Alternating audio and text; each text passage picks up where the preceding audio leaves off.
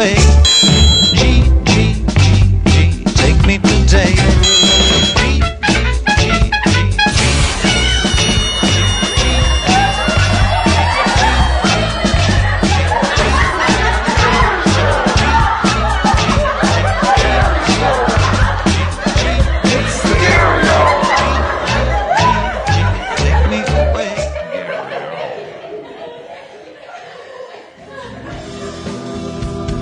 Welcome to another episode of The Gary Hour. I'm your host, Gary Levitt. This episode, I talk to comedian Atheer Yacoub about her formative experience growing up in Alabama as a Muslim from Palestine. Have you ever been a Muslim Palestinian woman growing up in Alabama? I've never been. This was an interesting conversation. I learned a lot, and I think you might learn a lot too. I was definitely surprised by a lot of things she said, and I think you might be too. This episode is brought to you by Future Moments, makers of apps for content creation. Do you have a video with crappy audio? Check out their app Audio Fix for videos. Boost that volume, get rid of that noise, eliminate that hiss. Go to the App Store and search for Future Moments. They've got your app for what you need for your content creation. Thanks for listening. Be sure to subscribe, and if you want to be really kind, leave a review for us where you get this podcast. It surprisingly really helps. Okay, on to the show. Here's my conversation with Atheer Yacoub.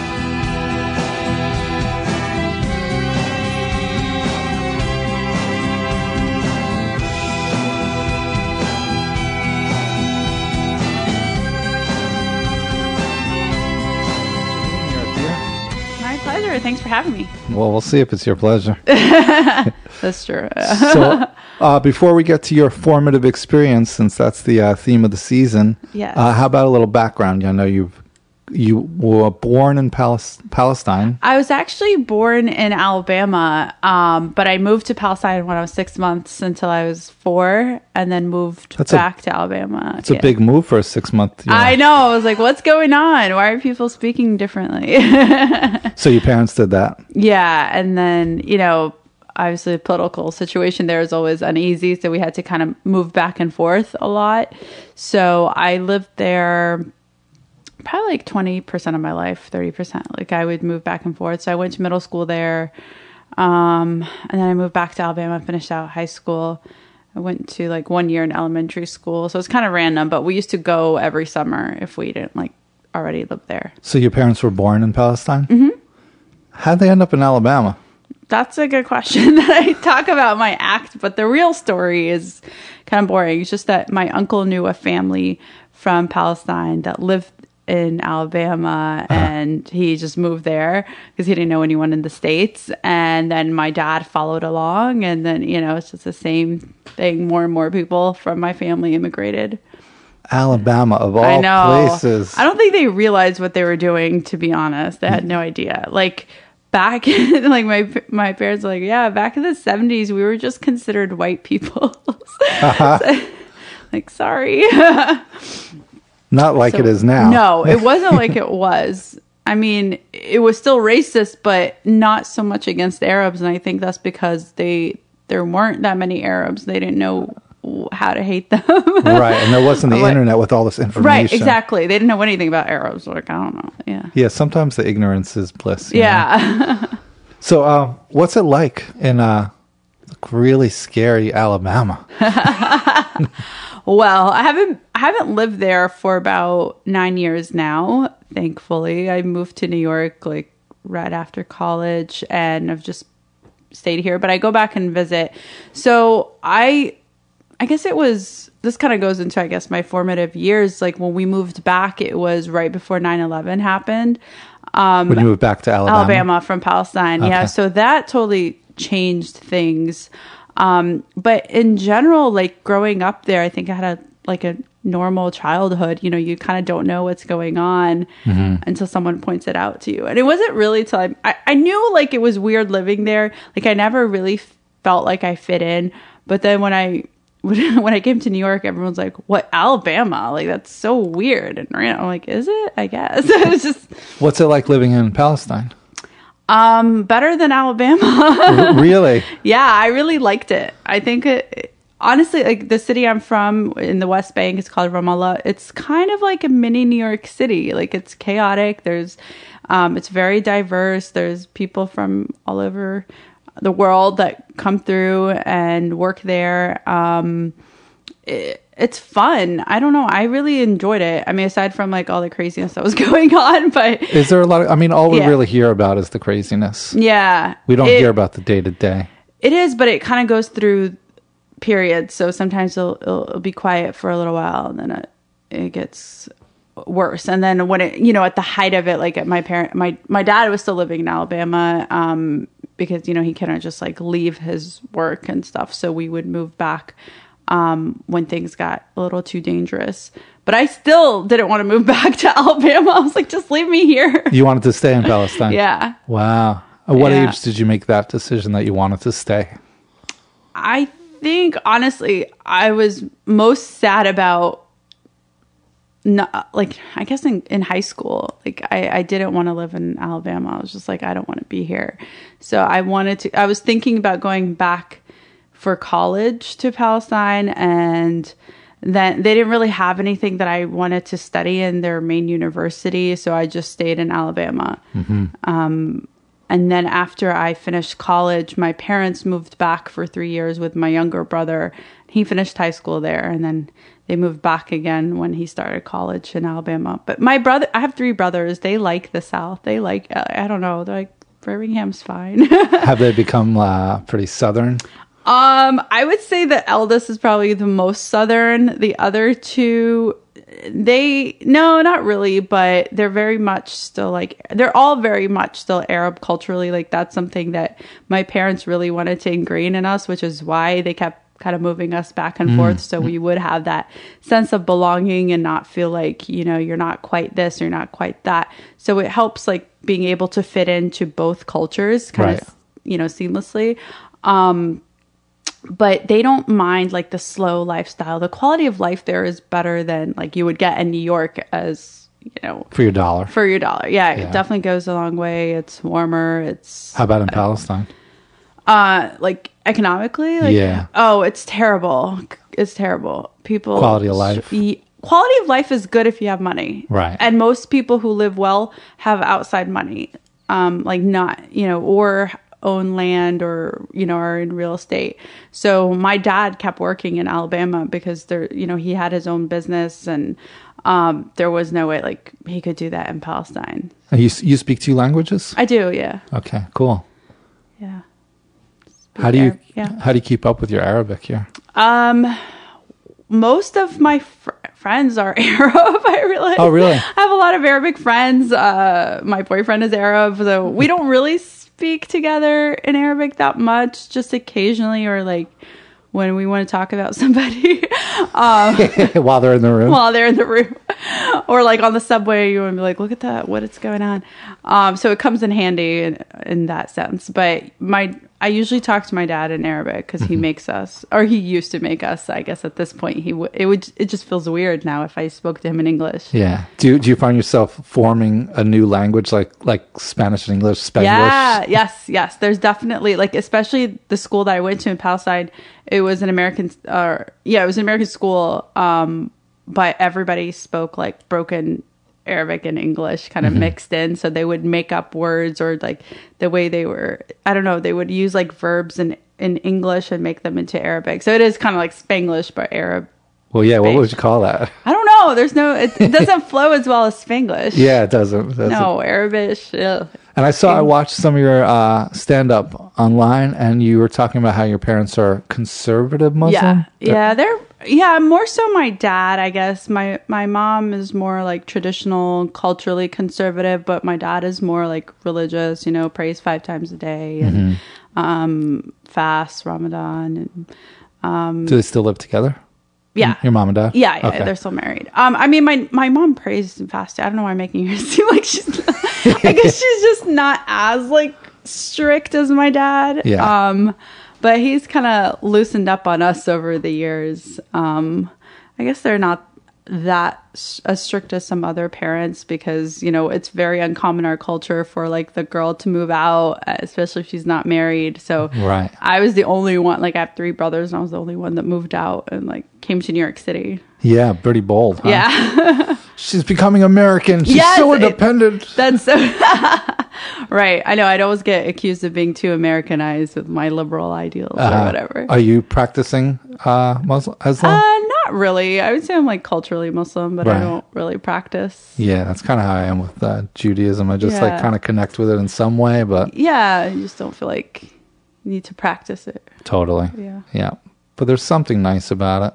Yeah, it's nice to have traditions and customs and things that kind of grounds you. Yeah, I was thinking about that with Hanukkah that just passed, like Yeah. how my grandmother lit the candles and her grandmother probably lit the candles, and how it's like, oh, it's kind of like the one thing connecting people throughout the ages. Totally. I think that's what people gravitate to, especially, I don't know, I think especially what's going on in the world, it feels like there's no real like gravity to anything. There's nothing like holding you down. And I think for a lot of people, religion is like a place that they go to just feel at peace, and it grounds them. I mean, it doesn't give me that same, I think that's stand up for me, maybe. Right, totally. But you know, for normal non-comics, it's probably other things. Yeah, it does seem like that in society, and like everything that we kind of knew as a foundation is kind of being up. It's like an upheaval of Yeah. a lot of basic foundations, and this president doesn't help it. It's like, Yeah. whoa. Oh my God. Yeah. Like what I thought the U.S. president was supposed to be, he just completely disregards. It's bizarro.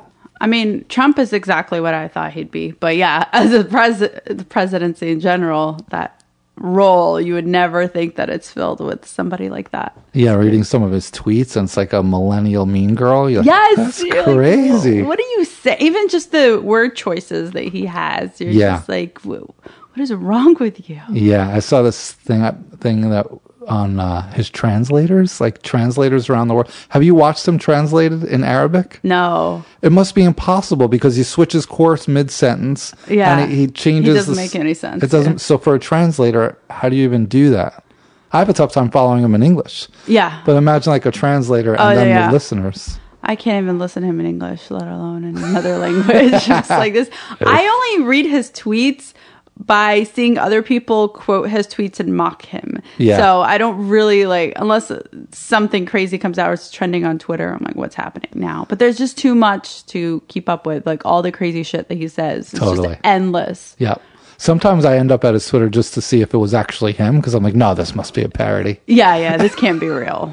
Now I'm like, I believe anything. Yeah. There's nothing too crazy that he won't say. Yeah, it's bizarre. So can we hear about one of your more formative experiences? Yeah. I mean, God, it's hard to pinpoint like any just one thing.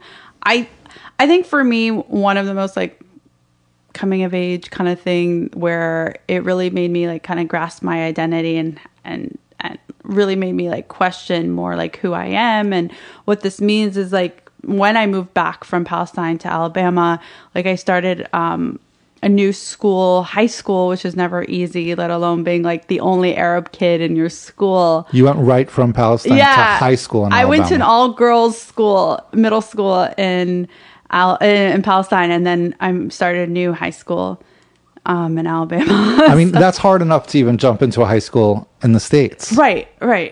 Totally. Let alone the culture shock of... Yeah. And I guess I was kind of used to moving around and going to different schools. So it wasn't...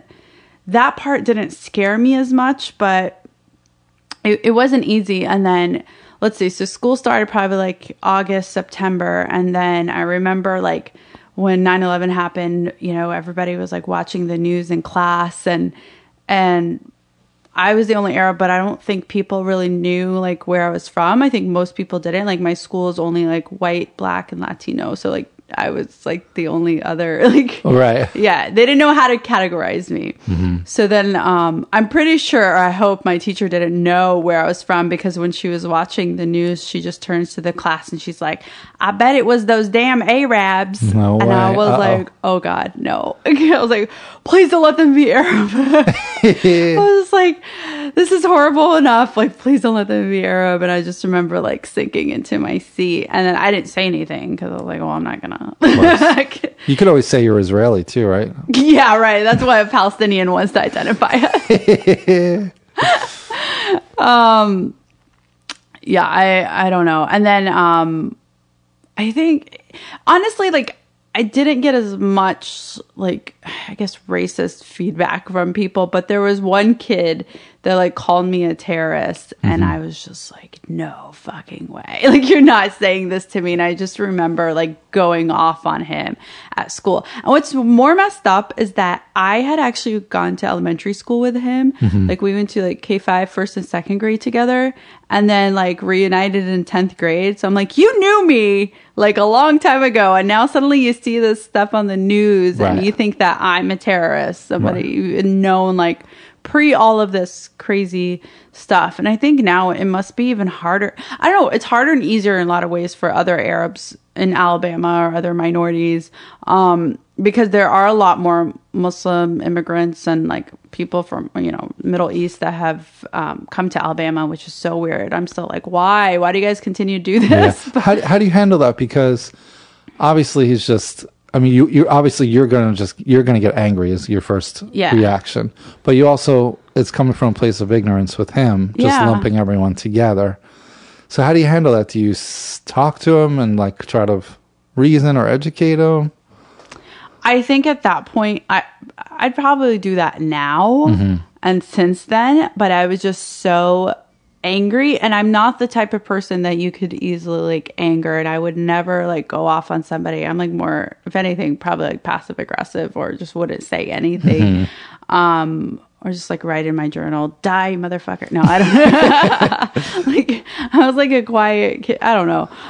Leave a dead rat in his locker. Yeah, exactly. But at that moment, I think I was just so furious, and it was just like, I was hearing like anti-Arab, anti-Muslim, Islamophobic stuff from the news and from like everything around me, that it didn't really hit home until that point. And I think I just like kind of lost it. He had it coming. What did you think when Bush invaded Iraq? That he shouldn't have. Yeah.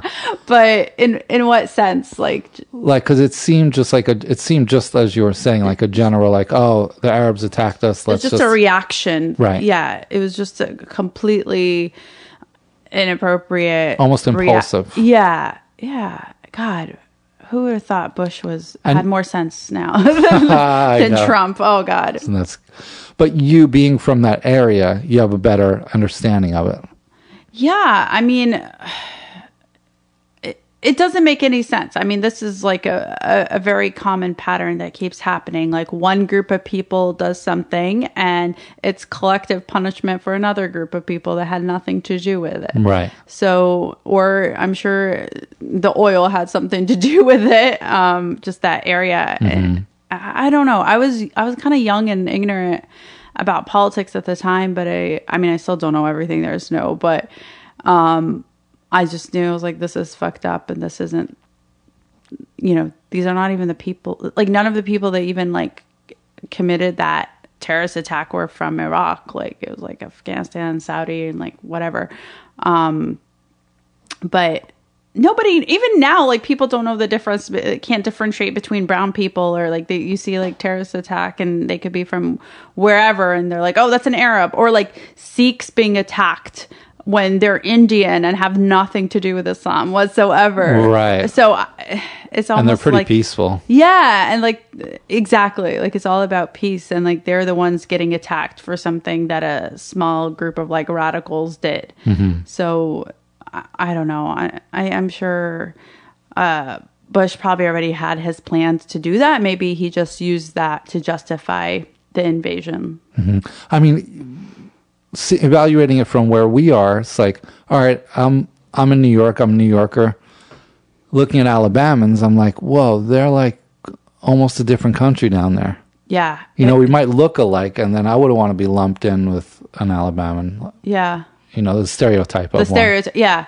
Yeah, and that's the thing. Like, even Alabamians don't want to be stereotyped, or people from the South, and yet those same people are doing it to others. So, Right. But of course, no one sees what they're doing as wrong, I guess. Let's get back to your formative experience. So 9/11, that must have definitely changed things for you. Yeah, and I honestly, like, it was formative in the sense of, like, I think that's when I began to, like, express myself more. In high school, that's when I started getting into, like, stand-up comedy, and I was always interested in, like, political comedy. Like, I love David Cross because he brings up all these, like, crazy issues and makes them, and, like, I don't know, he's just hilarious, and we'll make a really hilarious joke about it. So I kind of, like, take part of that, of, like, take the politics that I know about and my personal experiences and try to form them into a joke, because hopefully if there's another kid that was called a terrorist and has gone through this and they see a joke about it, like, at least they feel like, okay, it's not just me, or they feel some sort of relief through that. I mean, I think that's the purpose of comedy, but it did definitely, like, help shape my personality. I think it made me more resilient, and not care as much about what people thought about me, because I'm like, they don't even know me, so why do I care if they're judging me? And That's a very good necessary trait to have in stand-up comedy. it is. I think it's only, I think it's especially in stand-up, because, you know, a lot of audiences aren't going to like you or what you say, and, you know, you just have to have, like, a strong sense of self, because you can't be, like, swayed about how you feel about yourself based on what others say or do, or how they perceive you. Totally.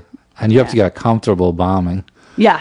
With people just not liking you. Yeah. I think that was, like, the first thing. I was just like, okay, well, what's the worst that can happen? They don't laugh. All right. You've been through worse in your life. Like, that's not, you know, you've been through actual bombing. Like, this isn't gonna, like, literally, like, this is not gonna kill you. And you're in a unique position because there's so much nuance with, you know, the Middle East and how we perceive it, that you're in a unique position to talk about it and kind of fill in a lot of that nuance. Yeah. I think it's hard. It's much more simple to just lump everybody together. Definitely. But I think until you've lived somewhere and really, like, seen the different people day to day, and you get the differences and similarities, that's really beneficial to a more peaceful society. Right. And I think, like, I'm also in the unique position that a person sees, like, an Arab Muslim female, and it might, hopefully, it shatters whatever stereotypes they had. I mean, your full face is exposed. I know. Right now. I'm not wearing a burqa. Oh my God. Although today is the coldest day, I should have worn a burqa. I thought about it. Do you have any feelings on women that wear burqas? Yeah. So it's kind of like a point of contention or controversy in Islam. Technically, in the Quran, it doesn't explicitly state anywhere that a woman should cover her hair. It was, let alone her face. So the face thing, that's not very common. I don't really see it in Palestine or that region. I think it's more common in, like, Saudi Arabia and maybe the Gulf. Are they more conservative? They're more conservative, but I would say they're conservative in the way the South is conservative here, where, like, they take the religion totally out of context, and just blow it out of proportion and go to the other extreme. What they're totally on the opposite end of, like, the spectrum of, like, See, most this is people. the nuance I was talking about. Yeah, because, like, you know, to most people here, it's like, oh, Muslim's a Muslim, you know. Right. No, and we're like, oh no, not Saudi Arabia. Like, please don't think, like, we're, you know, we're that kind of Muslim. Like, we give our women rights, and, like, we're not oppressed, and, like, you know, I've never felt oppressed, like, a day in my life, and by my own. I mean, that's not true. I'm very oppressed. No, I don't feel. I'm a woman. I'm Palestinian. I don't feel like anybody forced religion on me in terms of, like, my family or like living in Palestine. Like, especially my city was, like, very liberal. But I will say it is kind of a bubble, and it does depend on your family, because that's where religion starts, really. So it's really up to your family to kind of teach you those values and traditions. So I think in Saudi Arabia, it's just that's just more common, and it's their law. So like even if your family, like I know people who are more liberal whose parents have worked in Saudi Arabia, but they have to follow the actual law there in terms of how they dress. But that doesn't necessarily reflect their own beliefs. I refuse to go there. I'm like, boycott. I would never. You won't even go. I won't even go. No. Did I read that they just recently allowed women to drive? Yeah. And that's a legal thing, not a religious thing, or is that one and the same? No, that they've definitely taken their own interpretation of the religion and weaved it into the law. And it makes no sense. It makes absolutely no sense. But I get angry when I see a woman wear a burqa or a young girl wearing a veil. I'm like, what are you doing? What are you teaching these kids? You do? Okay. Yeah. I mean, it's that person's choice. If they truly are like, I want to cover my hair and I feel that this is like right to me and this is how I feel comfortable. I mean, who am I to say? Like, then, as long as they're not judging me for like wearing a bathing suit or whatever. Right.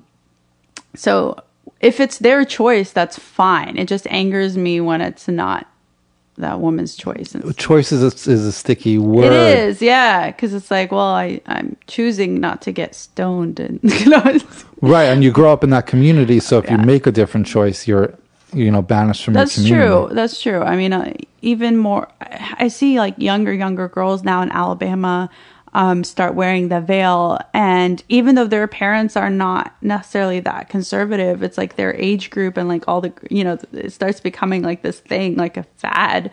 It's weird. Designer burqas? Yeah. Oh my God. Yes, you should look up like in I was kidding. That's a real thing. I know. In the Gulf, they legit have like Gucci. What? It's so ridiculous. I don't know. They're like all decked out. They have a lot of money. And they just love to show it in whatever flashy way possible. So they have like designer veils. Like I see people wear like Burberry veils and stuff like that. I'm like, this is ridiculous, which totally defeats the whole purpose of modesty. So the whole purpose of the veil is about modesty. But I will see like women like wear like super tight clothes and with like juicy written on her ass and then like a veil. I'm like, I think you're missing the point here. Right. But then I think, well, did you decide this, or is just your way of expressing yourself? But I don't know. I mean, I have cousins who like I have a cousin who's independent, lives alone, never got married, who wears a veil, and she just feels that's right for her. Nobody asked her to do it. So I'm like, all right, like that, if that's what you want to do, that's what you want to do. Like, it's really none of my business to come and say, well, that's not what the religion says. I mean, I'm no scholar and I really don't practice. So I'm probably considered blasphemous by a lot of Muslims. So I'm approaching it from like the opposite liberal end. But if you look at the religion and look at the Quran, it never states explicitly that you have to cover your hair. So it just drives me crazy if I see like woman full burqa, like only her eyes showing, and people think, oh, that's the image of Islam. I'm like, no, like look at me, look at other people. Like It's a spectrum, just like any other religion. Yeah, well, it's the same with the Bible. People take it all different ways to extremes. Yeah, I mean, even Judaism, you have Hasidic Jews, you have Orthodox, you have liberal or Reformed. Like, but I think it's just, it's those religions have been around longer and they've had more time to evolve also, and had, I think, it doesn't show. I mean, there's definitely a wide range or like a huge spectrum between, one Christian from the next or one Jew to another. Yeah, that's true. And with Muslims, there is more of a spectrum now, but that's not highlighted on the news. On the news, we're just saying like terrorists and radicals and all these things. You're not saying, hey, average female living her life, Do you think there is a natural trend with Islam? Like, is it heading, in general, is it getting more liberal, more lenient? I don't know. Overall, I feel like I have even seen like more like sheikhs and imams have more of a modern view and preach a more modern religion and more evolved religion. So that's something I think like I didn't used to see or hear about. So I do feel like it is evolving. Yeah. I mean, even the Pope came out like for gay marriage. Right. Like who would have thought that would happen, right? Nobody. So that's just a good example also of how religion, I mean, people evolve, the world evolves. Like you can't be living in like the Stone Age and expect people to follow the same types of traditions that they did, you know, back in Jesus' time. Especially if you need new recruits. Right. That's true. I got to appeal to the younger like population too. That's very true. So in Palestine, they don't wear burqas, or most don't? No. So Palestine, like, they have I think it's like 30% Christian population. Okay. So, which a lot of people don't know that there are a lot of Christian Arabs too. Nobody hears about them, but it's very uncommon. So they've, like the city that I grew up in is originally founded by Christian Christian Palestinians. It's like the whole city, like all the businesses, it's owned by Christian Arabs. So, it's got, you know, bars and nightclubs and whatever, like things you probably wouldn't think about seeing. So, right, because they don't drink. Right, like, or not supposed to. But not supposed lots to. not supposed to, but a lot of Muslims do. Is that in the Quran about the drinking? Yeah. It is. It's something. There's something in there. Here's the thing that gets, I mean, this is really nuanced, but there's something called, there's a Quran, and then there are like, stories about what the prophet said. Okay. So a lot of these are unverified. First of all, how are you going to verify it? I mean, if we're following along with the religion and saying this is the true word of God, then what is this extra book saying? Well, the prophet said this and the prophet said that. So a lot of it people have made up over the years or somehow got misconstrued. I mean, even the Bible's evolved and changed in so many ways. Yeah, like Old so Testament, many different New Testament. Exactly. What is the New Testament? The remix? Yeah. So these, like, the Quran is unique in that, or, you know, it has not changed in terms of like what it says, but then there are all these like ancillary, you know, additional texts that say the prophet did this and prophet did that. So I think the more conservative stuff comes from that, and the stuff where you're like, that's weird, that doesn't make sense. So I always tell people, like, refer back to the actual Quran and see what that says versus what people say, and they interpret it and then say like the prophet said this and the prophet whatever. But sorry, what was your original question? I'm going off on a tangent. No booze. No yeah. So no alcohol. Yeah. No sex before marriage. But hash and opium, that's okay? No. So it's no mind altering drugs. Oh, okay. That's you. At least that's consistent. Right. So, but people, I don't know. I know people who like won't drink but will smoke because they feel like, I don't know. I don't know. What about caffeine? That's fine. It is, okay. They drink a lot of caffeine. Yeah. Yeah, well, if you can't do anything else. Geez. Yeah. Arabs invented I mean, you know, Yemen was one of like the biggest exports of coffee. Yeah. So yeah, they would not survive without caffeine. And people smoke a lot of cigarettes. Like it's very common in the culture. So that they say it's not that it's forbidden. It's just not, it's frowned upon. That's the word. Yeah. Right. Like it's frowned upon to smoke cigarettes or do any harm to your body, but it's not forbidden. So. Right. Can you explain to me the Israeli-Palestine conflict? I know it's like probably a hot button topic, but I really don't. I mean, they're fighting over land, right? Which is like, you know, that's ageless. Country's been fighting over land forever. So I'll tell you the short version, and then you can kind of, I encourage everybody like go and read and look up the history. But basically in 1948, you know, Palestinian Christians, Muslims, and Jews were living in the region. It wasn't until after World War II and the Holocaust happened that European Jews started moving to the region of Palestine. And basically there was a hostile takeover of the land because they wanted to reestablish like a safe Jewish homeland. But it came at the expense of the people who were already living there. People were literally, and you could look this up, it's called the Nakba. It's the day, it's in 1948, it's the day that started the whole thing. I mean, I guess it was like a lot of series of events that were leading up to it. But in 1948, people were being forced out of their homes. They were being killed. So a lot of people are refugees and still can't go back. A lot of people still have the original keys to their homes where now Israelis live. Right. So they were living in harmony at the time. It's the way that they came in and took over the land. So the European Jews came in. Yeah. And what did they do with the Jews that were already there? So a lot of them either pledged allegiance to Israel, or there are very, very, very few, I've been told, that still claim to be Arab and Palestinian. Right. Which is interesting. But even other Jews from the Middle East who were being persecuted for their religion, like from Iraq and Syria and Iran, or wherever they came over, Morocco, Algeria, there was a lot of Arab Jews that were being persecuted, came also over to Israel and joined in. Right. To have their own land. Yeah. That's pretty desirable. And then you could form your own government. Yeah. So... But is there not enough room for everyone? So that's the thing. Like, Palestinians actually are in favor of the one-state solution. We all live in one country. Call it what you want.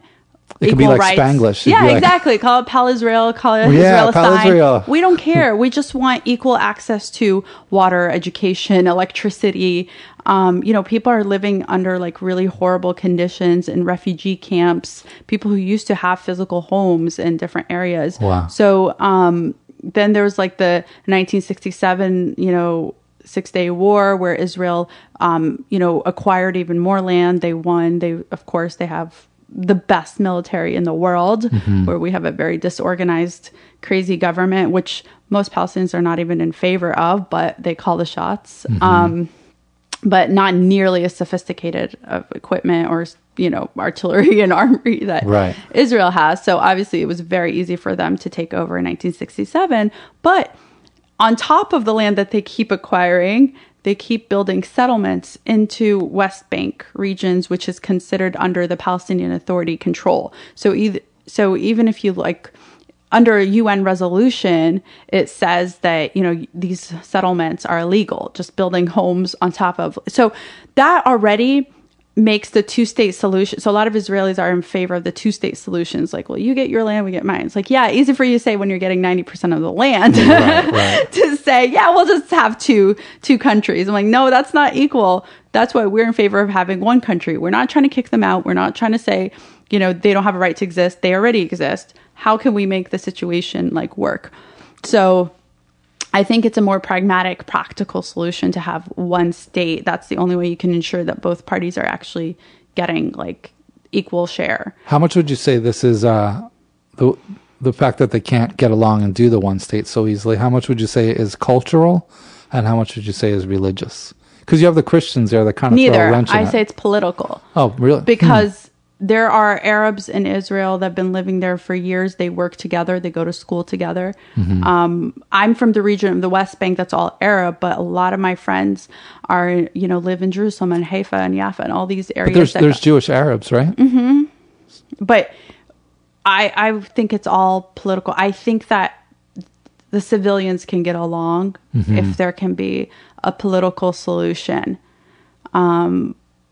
But there isn't one right now. And Trump saying that, declaring Jerusalem as the capital of Israel was one totally against the UN resolution. Right. 128 countries voted against that. And now latest is that they're building a railway in Jerusalem and naming it after Trump. No. Who's doing that? Israel? Israelis. I'm like, oh, okay. I don't know if you want to align yourself with that kind of person.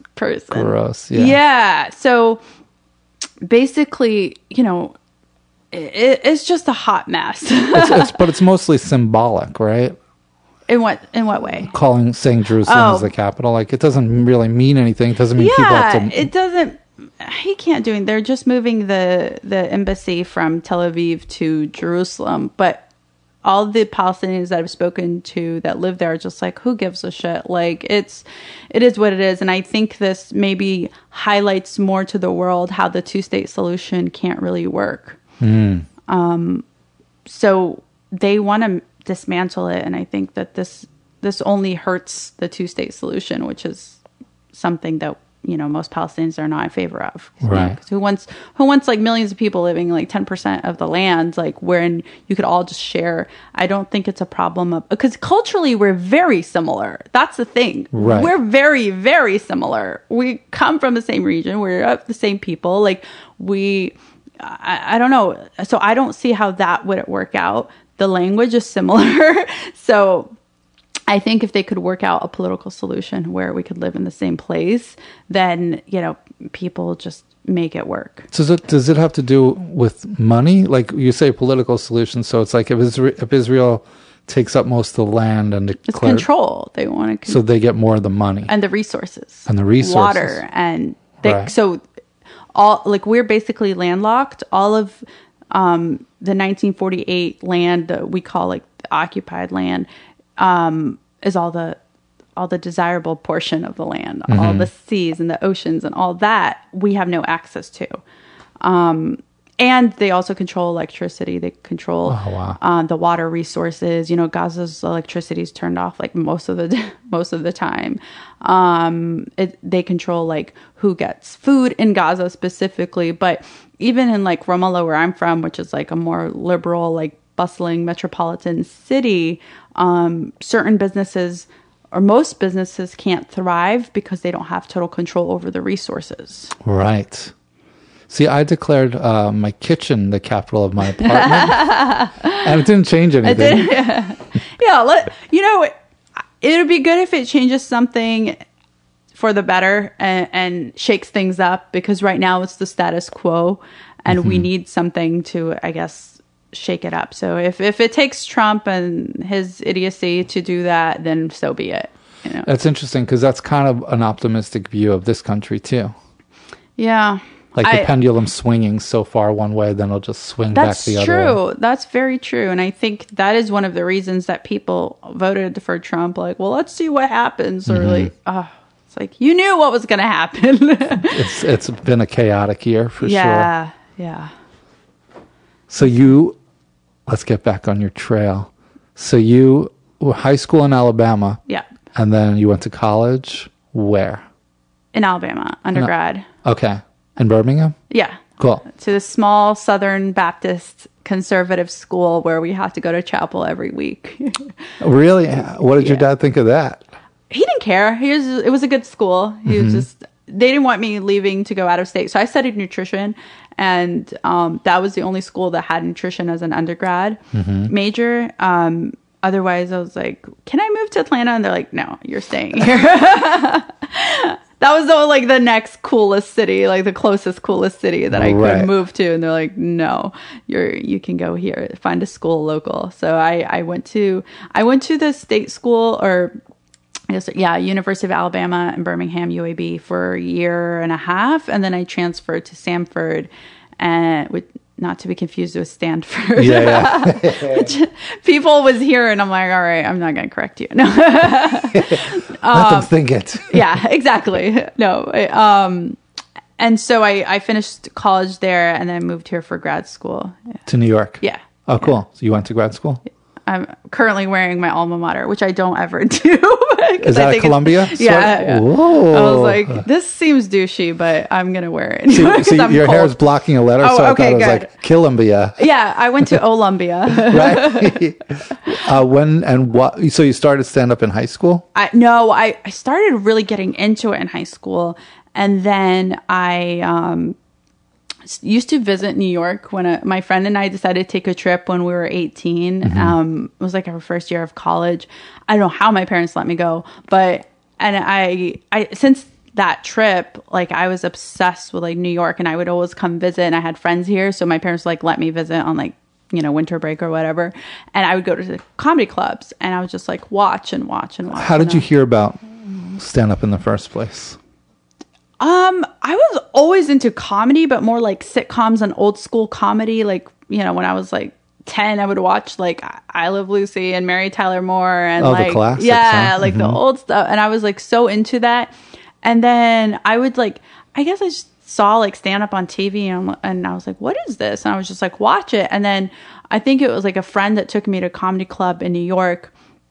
And then that's when I became like super obsessed. Like I would go to the cellar and You went to the cellar first? Nice. And I was just like, this is all. Although I had no concept of like what the cellar was versus any other club versus whatever. But I guess that was the most popular one, and we just like went. The grizzly pear relies on that ignorance. Exactly. I did not make it there until I You got started lucky. doing open mics, and I was like, okay. And then you get exposed to a lot of places, good and bad. Yes. If you would have went to the grizzly pear first, you'd been like, what else am I going to do with my life? That's so true. Oh my God. So I did not think though, watching it, that I would ever actually do it. But then one year I visited New York, and this is really, I think, what helped launch my stand-up career, make me feel like I could do this, is there's the New York Arab American Comedy Festival, and it's been going on for like 10, 11 years now. And I watched it. I happened to be here when it was going on, and I watched it, and I was like, that was the first time I saw Arabs doing stand-up. And I was like, what is this? Who are these people who had like very similar experiences to me? And I think some of them like lived in the South and other places, like not as like people like Virginia. I'm like, that's not really the South, but that's as close as they got. And that was really intriguing to me, to see other people that grew up like me doing something like that and talking and sharing their stories. And I was just always interested in hearing people's stories. And I came to New York. I went to a couple open mics, and then I was like terrified, and I was like, okay, I got that out of my system. And then I didn't do it for like 5 years. Wow. But I kept writing material, and I had like all this material on my computer for like 5 years that I just sat on. And every year I would see there's a submission for the Arab American Comedy Festival.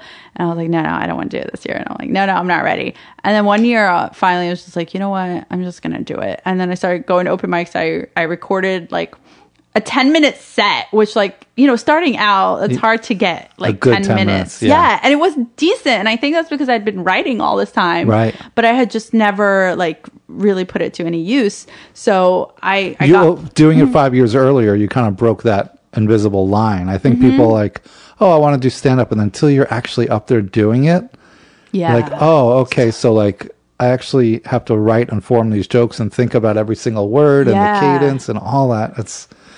It sounds so a lot different. easier in your head until you get up there. It's so much harder than like, you watch people and you're like, oh, I think I could do this. That looks easy. It's just talking. They're just talking. Yeah. Well, I mean, if they make it look easy, that means they're doing it really well. Yeah. But it's so much harder. And I mean, of course, the first 2 open mics I did were horrible. And then I took off like 3. There was like 2 years in between. And I never even talked about the fact that I was Arab in the first like 2 or 3 mics. And then when I was submitting to the Arab American Comedy Festival, I was like, oh, well, I should bring out all this material that I've had about being Arab.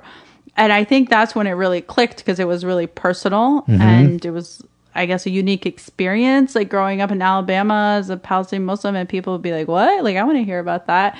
Even though I didn't really think it was, I thought it was just normal. Like, that's just. But you said earlier that it's kind of it's your foundation, which I interpreted as like, it's kind of therapeutic. Totally is therapeutic. And it's a way that I, learned about myself and discovered myself that I wouldn't otherwise have through anything. Like I used to write poetry, and I still kind of do. And that was like my way of expressing myself since I was like 8 years old, literally. But it wasn't anything that I wanted to put out there. Right. And it wasn't until I started doing stand up where I'm like, no, I want to put this out there. Like I want to put myself out there. Yeah. Which is scary, as you know, and really vulnerable. But it's just an amazing feeling. And it's if something, negative or bad happens, stand up and comedy is the way I interpret it and try to, make something good out of it. Yeah. Bring out the light and the fun. Exactly. Because you're like, okay, this was a shitty experience, but maybe it can be a bit one day. Do you find when you do the more personal stuff that it kind of gives you more of that therapeutic feeling? Yeah, definitely. I find that when I like so many different types of comedy, and when I try more observational stuff, it just doesn't hit. It doesn't, and I keep trying stuff, and I'm like, okay, let me go back to something personal, and it definitely works more and it clicks more. So there is definitely something, and for some people it's the total opposite. Like some people are like totally just observational and they don't talk about themselves at all, and that works for them. But I think you have to like figure out what style or what voice that you want to project and what really clicks with the audience. I think the audience, I think they sense it when it's when it has a lot more weight on you. Totally, when it like means a lot more. That's true. It's more high stakes, and therefore it's more interesting.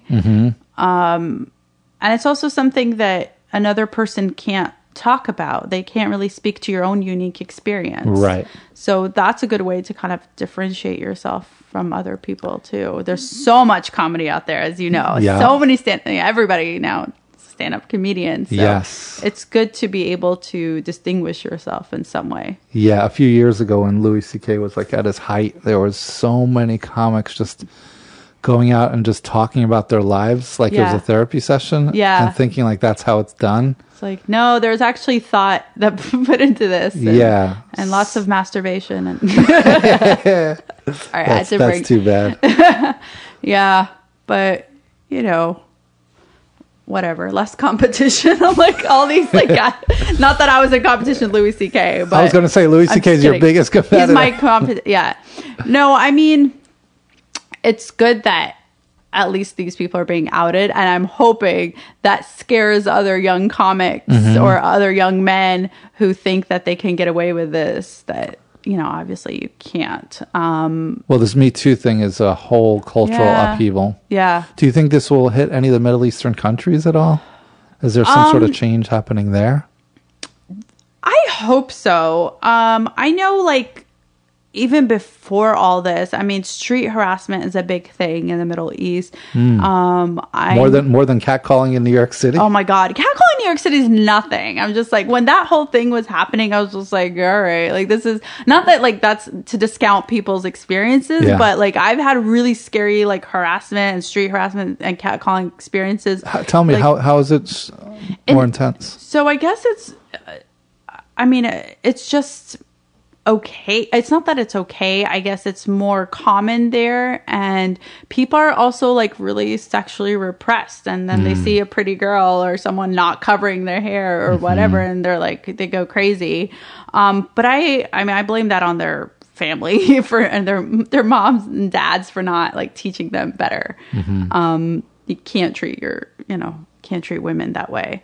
And it's like those same guys who'll be like super overprotective over their sister. Like, you can't talk to my sister. I'm like, but then you're going to go say this to someone else's sister. Yeah. Yeah. So that would be something we'd yell out. It'd be like when I lived in Palestine, like, don't you have a sister or a mother? Like, well, what would they say to you? Just like, they would hiss a lot. Hiss. Like, pss, pss, or like, that's so creepy. It is. Yeah. That would be something.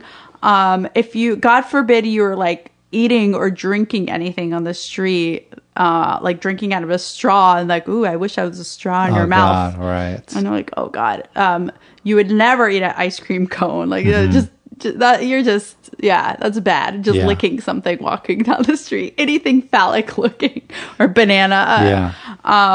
Is this Me Too thing happening over there? Are they being exposed to that? I'm not sure, honestly, because I was just following it here, but that's an interesting point. But I do know, like, even years ago, like, I knew this girl because Egypt also, like, street harassment is huge. And she started this thing, it's like a map, like, by GPS in certain locations that have the highest amount of street harassment. Like, she was tracking that. Cool. Then going to local shop owners and discussing street harassment with them, and telling them that, you know, she was basically onboarding all these people to be like advocates for anti-harassment. So if they saw it happening in their neighborhood or in their store, that they would stop it and say something. Yeah. So it was very like grassroots. So this was something, I mean, like 5, 10, 8 years ago, I think, when I met this girl. Last time I went to Palestine, which was this summer, I was actually surprised. I didn't get harassed at all. And I was was like, maybe they're evolving. And my friend just recently went to Egypt, and I was like, oh my God, you get like street harassed? Like you just like walked around by yourself? She was like, no. I'm like, that's interesting. Maybe they just have more shit to be dealing with at this moment in the Middle East that they're like, we can't even bother. But, or maybe, hopefully, people are being more educated. And it could be that it's changing. I hope so, because I noticed it, because I'm like, oh, if I walk like a single, I don't know. And then I was telling my younger brother, and he was like, oh, but you're like beyond the age of getting street harassed. I was like, oh wait, so I'm just too old now? You finally aged out of it. I aged out of street harassment. I'm like, well, in New York, I'm still, somebody's catcalling. No. Oh my God. I was like, oh, I'm just too old. That's what it is. No, but I hope that's not the case. Probably not. Because I see like a lot of the cultural stuff that's happening here and political stuff. It's also happening in other countries. That's like true. The Brexit thing being similar to Trump getting elected, and now Italy's having crazy stuff. The president just dissolved the Italian parliament or something. And it was like Spain, Catalonia, trying to be independent. I think there's definitely like a ripple effect, or like maybe we're just so focused on American politics in this country that we don't see what else is happening in the world, because the world knows everything that's happening in America. Right. They see news from America all the time. They know just as much about it. I mean, look at Canada, even just like a very basic example. And we don't know anything. I mean, I'm guilty of it too, because I turn on the news and I'm like reading whatever's like local, whatever's happening here. I mean, I get my Middle Eastern news from like my Arab and Palestinian friends on Facebook, and I see them post stuff. So I'll like go look it up. But in mainstream media, we don't hear about other countries and what's going on. I think that's really bad for us, because it makes us definitely less informed, and we have to really go out of our way to find out what's going on. Yeah, it makes us like a small town or an island. Yeah, it's not good. I wonder if these cultural changes and political changes are because of us, or it's just like we're all part of some sort of collective consciousness or collective evolution. I don't know. Deep thoughts. I know, that should save that. That should be like your offshoot like podcast, Deep Thoughts. So you got into the Arab American festival. I did. Oh yeah, how sad would it be if I didn't? So then I never quit for another 5 years. I probably would have. I had such like low like stakes in myself at the time. I was like low confidence in my stand up, because I had just started out. I mean, and you also, is there another Arab woman that you can look to as some sort of like? So the founders of the festival, there's a Palestinian woman and a Palestinian guy. Okay. Maysoon Zayed and Dino Baydallah, and they do a lot of political activism stuff. They do a lot of like, I mean, they're like all over. They've been doing stand up forever in New York. So I watched them and I thought, well, like that's somebody also, that's another Palestinian female Muslim, like talking about her experience. So maybe people would be interested in hearing about mine, but like before I had no frame of reference. And is there anyone famous? Yeah, I don't know. That's kind of sad that there isn't, now that I think about it. Like a famous Arab female comedian. Yeah, well, there's not even that many famous Muslim comedians. That's true. Hassan Minhaj. Yeah.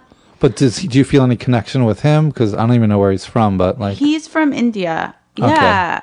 Okay. I mean, it's cool hearing him talk about his experiences as a Muslim. At least he's bringing these issues to light. I'm trying to think if there's like the female equivalent of him, but... I mean, Maysoon Zayed is like pretty popular, but not Hassan Minhaj is on The Daily Show and very like mainstream, but they're out there. There are like a lot of talented female Arab comedians, but people just don't know about them. Right. But it helps if you have someone to like be like, all right, that's someone that I aspire to. Because if you have no one, you're just like kind of floating a little bit. I had Louis C.K., but he had to go fuck it up. His experience is so similar. Yeah, we're totally the same. I don't know.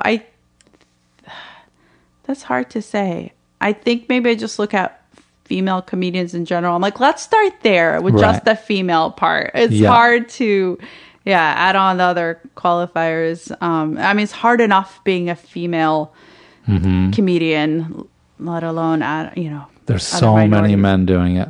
Yeah. Like too many shows. There's maybe one female. Yeah, comic yeah. or The two. show we were on. You were the only one, right? Oh, me and Selena. Selena. Yeah, Okay, yeah, that's true. But But that's because Andrew probably paid special attention to have it rounded out. yeah, he's one of the people I think that does that, where other hosts or whatever, they don't care. They don't even think about They it. don't even think about it. They're like, oh, but it would seem weird to people if they saw 8 women on the lineup and one guy. They'd be like, what is this? What's going on here? But it's totally normal to see 8 guys and like no female at all, and nobody would bat an eye. But more and more women are doing it now, and hopefully getting more exposure. I think it's kind of like that with a lot of the cat callers and even the people that were hissing. I don't think they know. Like, I don't think they're thinking about the fact that they have, like, for you, it's annoying, but there's also like a threat of violence. And I don't think they're even thinking about that or realizing that. Yeah. I mean, you don't know what this person's capable of. Like, they might think it's harmless, like hissing, or I'm just like hitting on you. I'm giving you a compliment. Yeah, exactly. They literally think that. And I'm like, really? Like, if you're walking home alone and somebody that is intimidating, like, says something to you, you're not gonna, I mean, it's different. I mean, men live in a different reality altogether, and haven't been in that position. We should make a video where there's like a big, huge, strong gay guy that's catcalling all the other guys on the street. Who was the comedian that said that basically don't say anything to women that you wouldn't want a guy in prison to say to you?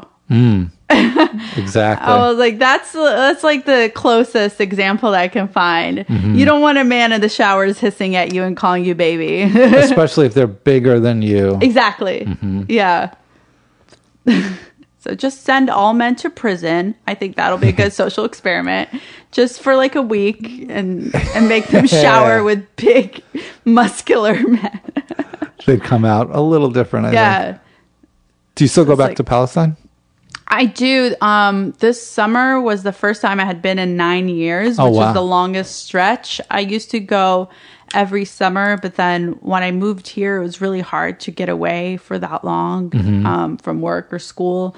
So I didn't really have a chance to go. And then I only had 2 weeks, and I was like, I'm just going to go. Like, if I keep waiting, I'm never going to get like a month off to do anything. It just seemed like such a long trip to just take for like, a couple of weeks, but I did. How long of a flight is that? It's 12 hours. So I have to go through Jordan. I have an American passport. I was born in America, but because my mom has a Palestinian passport and we were traveling with her when we were younger than 21, my younger brother and I were forced to get the Palestinian passport and ID, which makes you ineligible to fly through Israel.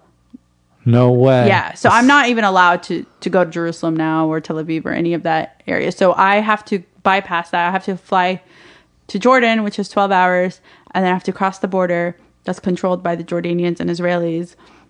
And that could take from 3 to 6 hours by car or bus. You can't drive. You have to take a car This there. makes booking on kayak very complicated. I know. Well, the flight is like the easy part. I was dreading the border. I was just like, I cannot spend all day in the sun in like the middle of, the summer. Like but it really wasn't that bad. It was quick, but it's just an annoying thing where you could just fly straight from New York to Tel Aviv would be so easy. We used to have an airport back in like, my dad was showing me a picture in like, I don't remember when, like the 50s or something, or 40s. They had, no, not the 50s. It must have been 40s. They had an airport, but that was dismantled. So now we have to go through Jordan. So most Palestinians who have Palestinian citizenship or ID, the ID is separate from your citizenship. You can have an ID and not a passport. Oh, wow. The passport is kind of useless. The ID just makes you able to go into Palestine, and I guess you can like own property there, and like, but if you, like, my dad didn't have the Palestinian passport, he just had the American, so he would have to go in as a tourist on a tourist visa. Think you'll ever want to live there? I used to say I would, but no, not after this trip. I was like, I can't. It's just Culture shock? I think it's just, I wouldn't even know what to do with myself. I mean, I would love to go for like extended period of time, but like with comedy, I mean, I don't know. It's hard to not feel free and to be like, especially under this like political circumstance. If it were different, maybe. Right. But feeling like you can't leave this small like area and not go anywhere and feel like under control and constantly seeing like checkpoints and soldiers everywhere. And you're just like, well, this is not fun. Is there stand-up comedy there? There is. But most of the people like are from a lot of Palestinians left and moved to Jordan during that period, and so a lot of them like go back. There's like a group of people that go back and do shows there, and people eat it up. They love it. Love it. And there's actually a Palestinian comedian here that took a group of Palestinians last year, and he's been doing a festival every year. Cool. And it sells out, and like people are like totally into it. You gonna do it? Maybe if I get asked to, I would do it. I'm like worried about my material. I'm like, I can't do anything in Arabic because it doesn't translate well. And like, interesting, right? Yeah, so that's what I think. But I think other people had done it in English and it was fine. I mean, most people like there speak English, so especially if they're like following stand up, then I'm sure they speak English. Yeah. But that would be definitely, I want to do stand up there if I go with a group or on my own. I think it would be an interesting experience. I just got to find out like what, I don't know. It used to be a dream of mine to like open a stand-up comedy club there, but like that's just too much work. Maybe I'll start with a workshop. Like, right. See where it goes. Yeah, exactly. Or a couple shows. Yeah. So what's next for you? In terms of like my comedy career, I would, so my dream, I would love to write for a show and then continue doing stand-up. A few months ago, a group of us started, a group of us, I guess us people, no, brown comedians. I'm putting that in quote because brown is like this new term, I guess, that's emerged, from all of this. So after like the post-Trump era, because we're not black, we're not white. Obviously we're brown from the Middle Eastern area or like South Asia. But anyway, there's a group of writers from different, I guess, from Palestine, different, like, I don't know, brown countries, that started a show called Passport Control. And that we recently got a pilot on Brick TV. So it's like a late night political talk show, but we're going to see where that's going. So we did a pilot. We have to kind of wait and see if we get like a series going with them. It's like a local Brooklyn channel. I don't know if you know it. Cool. So hopefully that goes somewhere. If not, I'm going to keep writing and try to make that happen and keep doing stand-up. Get that packet out there. I know. It's so hard. It's so hard. Yeah. Yeah. Well, thanks for coming and doing this and telling us all these stories. I learned a lot. Oh, it's my pleasure. Now I can say that with certainty. It was fun. I didn't think I had that much in me to talk, but I'm glad I did. Glad I pulled it out. Yeah. Thanks a lot. No problem.